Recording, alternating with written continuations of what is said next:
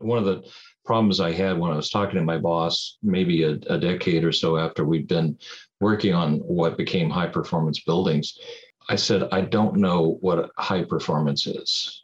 I need a number to be able to say, well, is it 10% or is it 20%? He said, we'll come up with a new metric.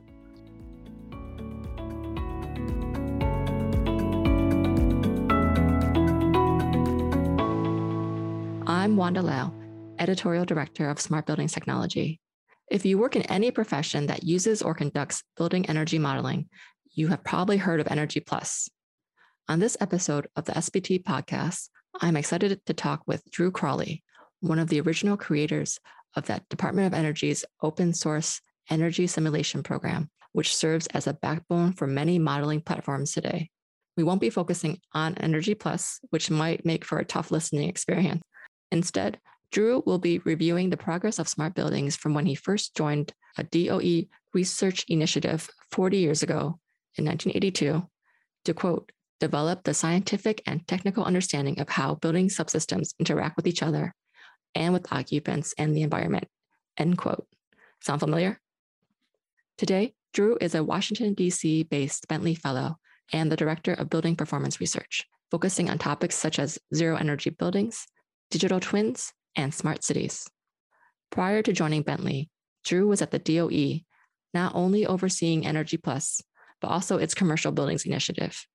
If you want a history of energy efficiency and sustainability research in the US, you can review Drew's more than 125 publications and 400 presentations on those topics. Thank you for coming on this show, Drew. Thank you for inviting me. In reference to your 1988 paper with Carol M. Gardner titled Commercial Building Systems Integration Research, in 1982, the U.S. Department of Energy started the Commercial Building Systems Integration Program to further the, quote, scientific and technical understanding of how building subsystems interact with each other and with occupants and environments, unquote, with the goal of improved energy efficiency across the building life cycle. Essentially, what would become known as high-performance smart buildings. Can you describe the ideas behind this prospect at the time, and did this vision seem far-fetched? It didn't at the time because we knew that building systems work together already, but we really hadn't been doing research in that area. The idea was to look beyond individual components. We knew we could make efficient windows, but how do the windows interact with the other systems? Daylight coming in through a window can affect the lighting system if you have controls for daylighting, and that in turn affects the heating and cooling amounts needed. So it was important to understand how all that fit together, and could we take advantage of that? And that really was the focus of that research. Was there a lot of initial work already leading up to your work? Was it a continuation of other work, or was it really just breaking new ground in this area?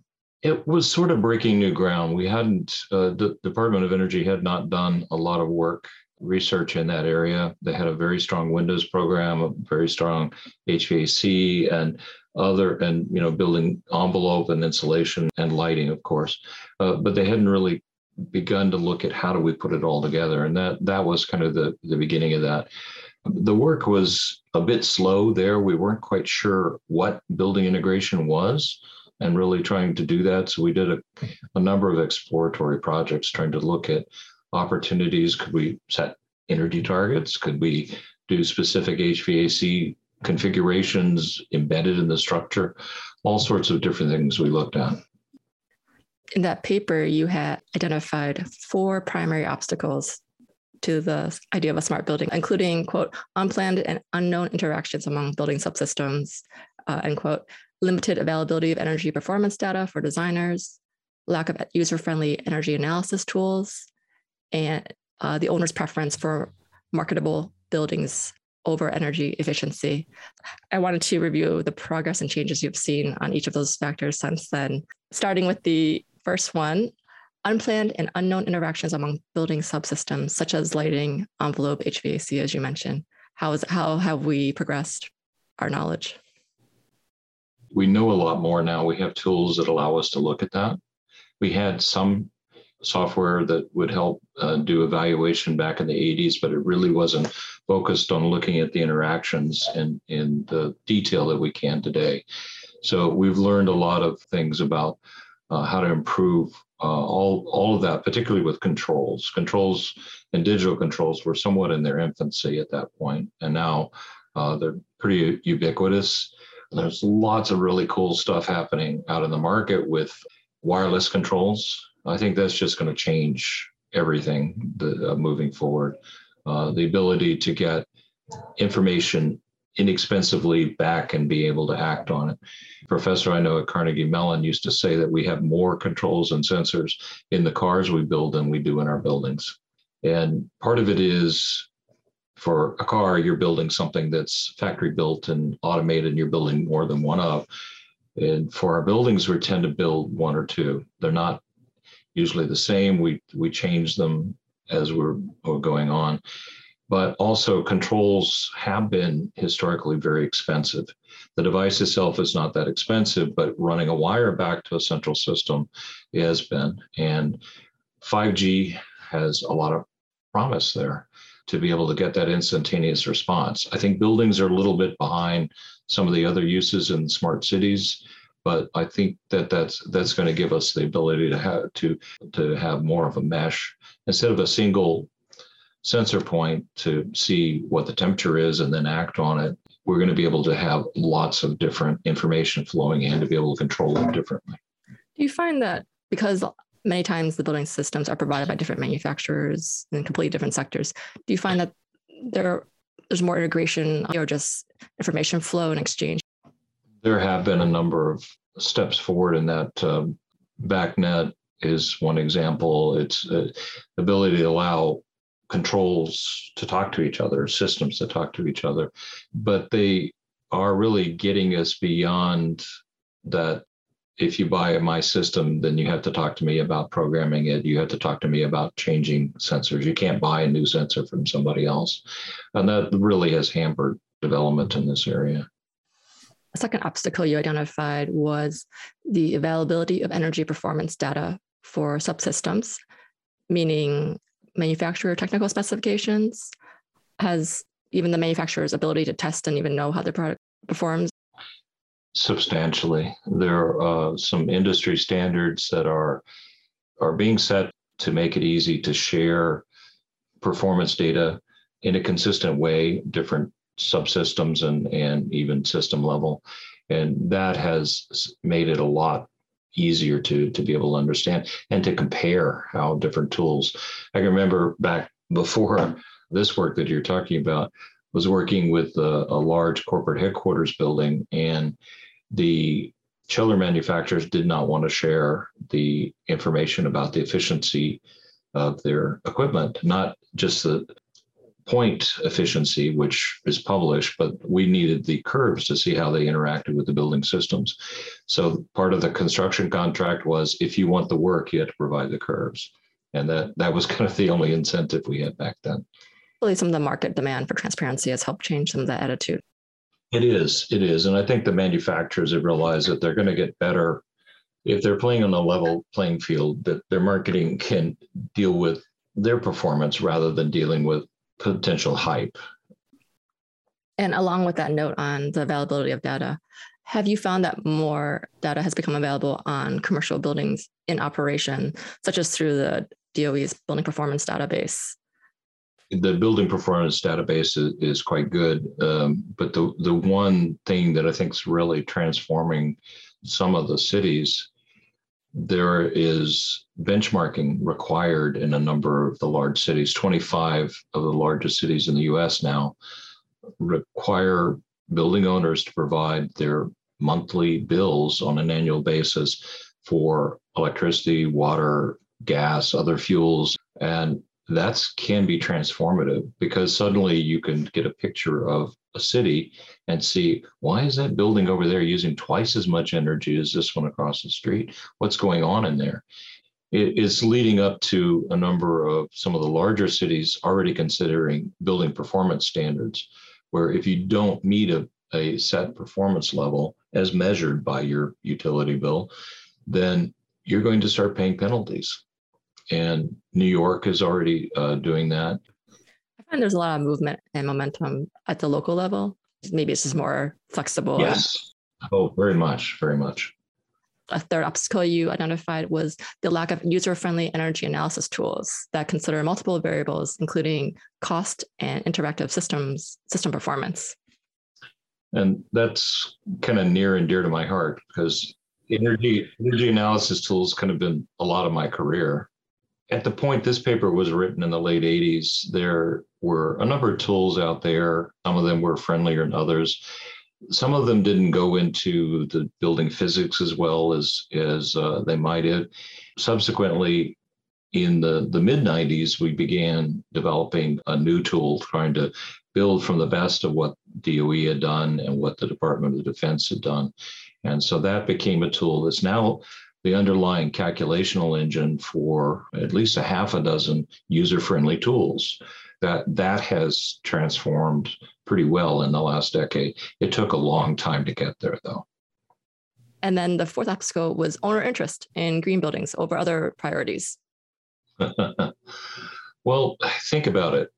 You're a whatever sort of business you are, maybe you're a law firm. You just want the building to work. And it's kind of a cost of doing business. And frankly, the cost of doing business is primarily in your people. So you want them to be healthy and happy and comfortable so they can be productive. 100 to 1 that the cost of the employees compared to what we pay for energy in our buildings is just not, energy's cheap. Even the days we're seeing now with gas prices zooming up, it's still pretty cheap. And they're going to focus on things that are going to affect employee productivity and activity rather than thinking about other things. Now, there are enlightened ones out there because you do see particularly large owner operators that are interested in green buildings and in energy efficiency. And some of the large big box retailers, they can see how much energy use is going on in any of their buildings worldwide, partly because it's such a huge expense for them, given their scale. And so for them, small changes spread throughout hundreds of stores can really lead to bottom line, but not everybody does today. If you think about it, buildings are not their business, and that's a real challenge for them. And also that affects their idea about rate of return. For their business, they might be willing to consider 10 to 20% return, but for something that's uncertain to them, that's why you see people saying, I won't do anything less than a 3-year payback. I would love to get a 30% return on my money.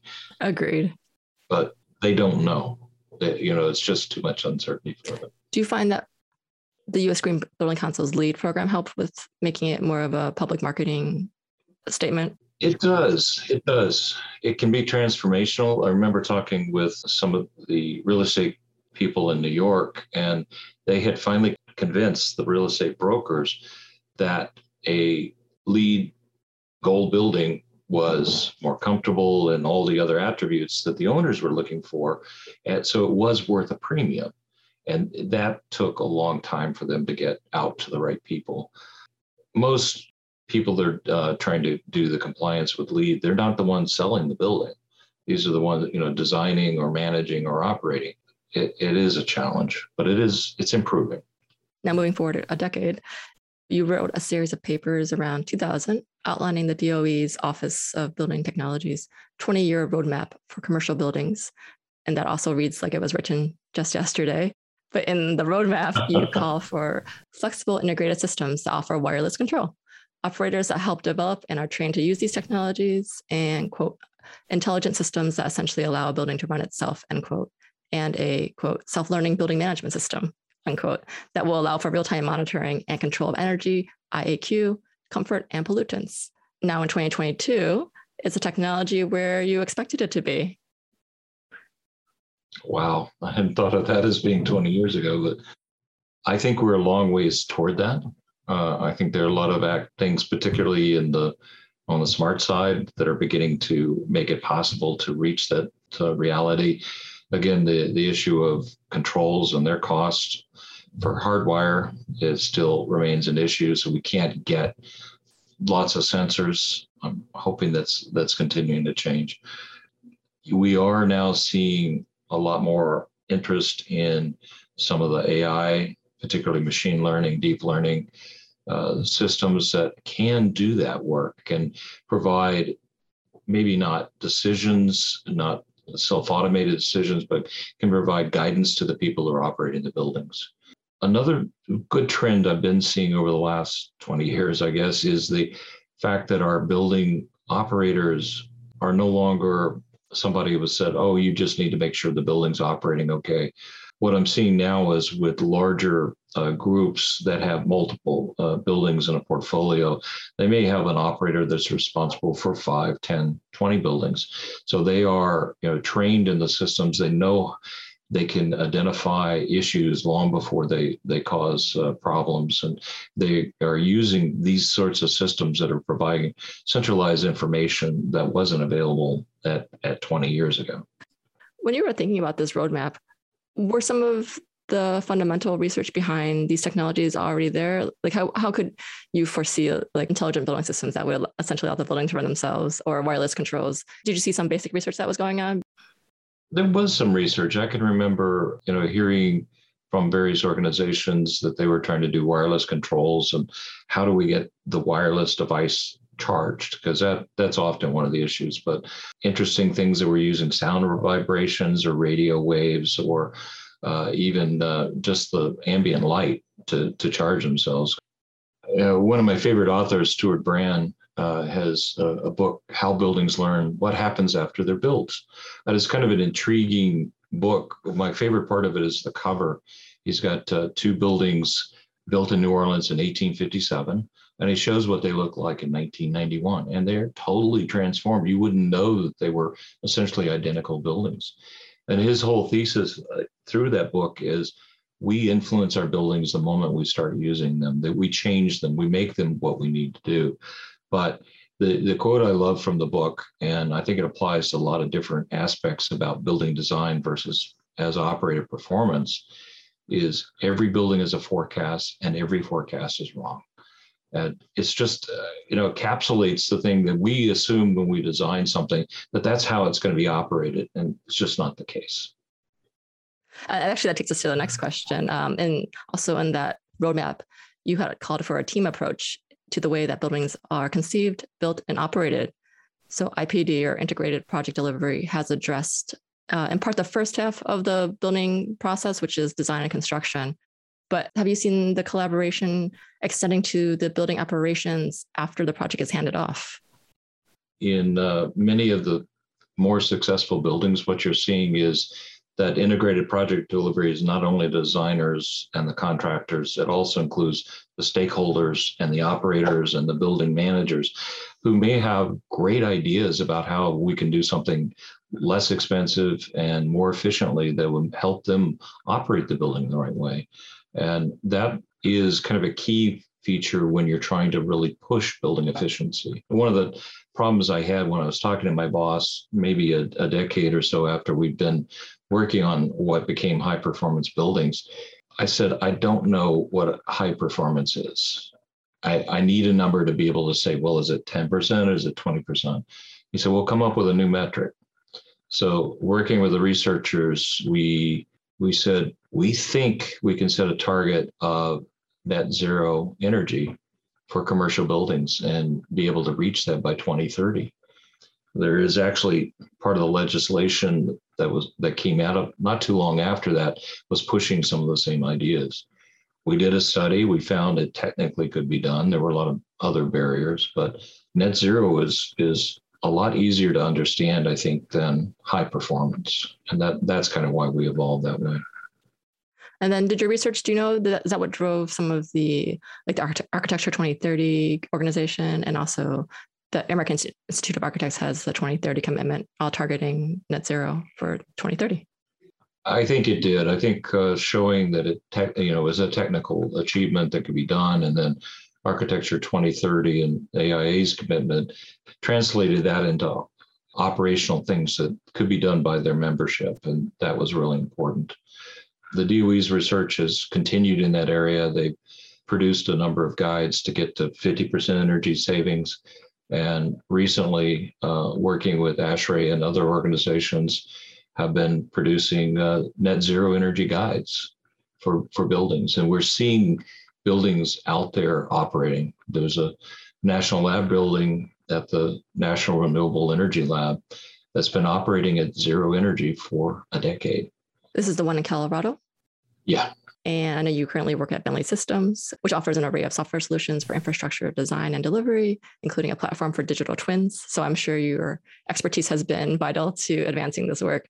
At Bentley, I'm part of the research office, and we do a number of things. I'm working with 4 universities right now, several of which we are sponsoring research PhDs and working with them on various aspects of buildings and building performance. Digital twins has gotten to be one of those buzzwords that everybody wants to do a digital twin, tying in the controls, being able to have real-time display of information and being able to use it to look at some of the smart buildings things that we were looking at before. Can you talk to me a little bit more about digital twins? Are people open to them? Do you anticipate a gradual adoption rate such as that was for BIM? I think it'll be faster because one of the beautiful things about digital twin, it's not a single platform. It's not a single way of getting there. If you have a BIM model, that can be part of a digital twin. That could be the starting point. It should be essentially a live as-built for use later. I also see people calling what they do digital twins when all they're really doing is, like you can do in Google Maps and Google Earth, is just extrude the building and get a basic shape. And a digital twin is so much more than that. We need to have representations of, what the materials are, how the building's structured, and even into the interiors. There's a great group working on that, of which Bentley's part, the Digital Twin Consortium. You'll see a lot of big player names in that, all interested in what they can do. Because the digital twin is not just buildings. It's just about anything of the built environment out there today that can be represented in 3D. I think cities are a big driver right now for that.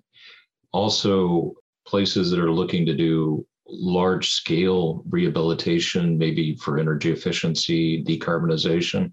There's a model of the City of London that's been able to do that. And they brought together information from multiple data sites. So they have tax records, they have energy use, they have all sorts of things. So they know exactly what's going on in each building, and being able to say, well, let's target the worst 10% and see if we can start there.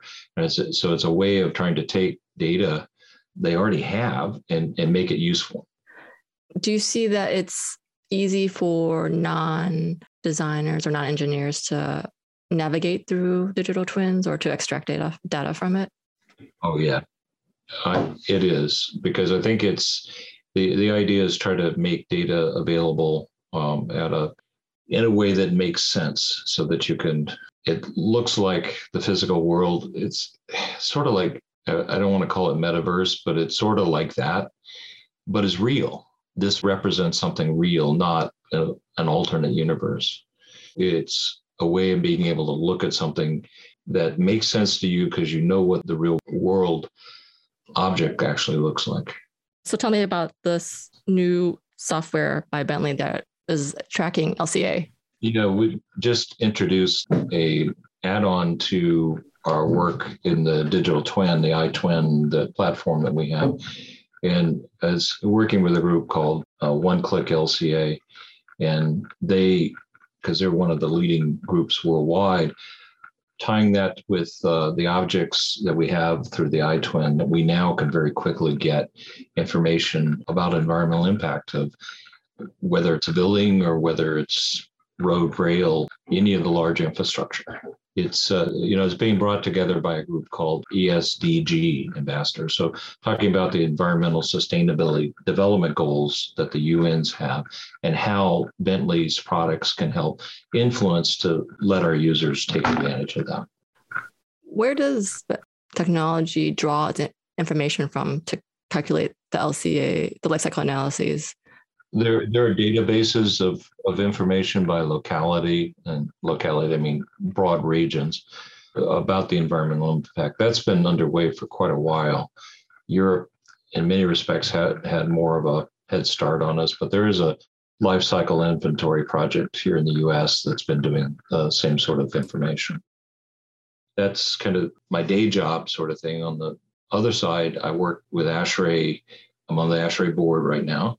And I have been one of the leads on working groups for ASHRAE's new task force on building decarbonization.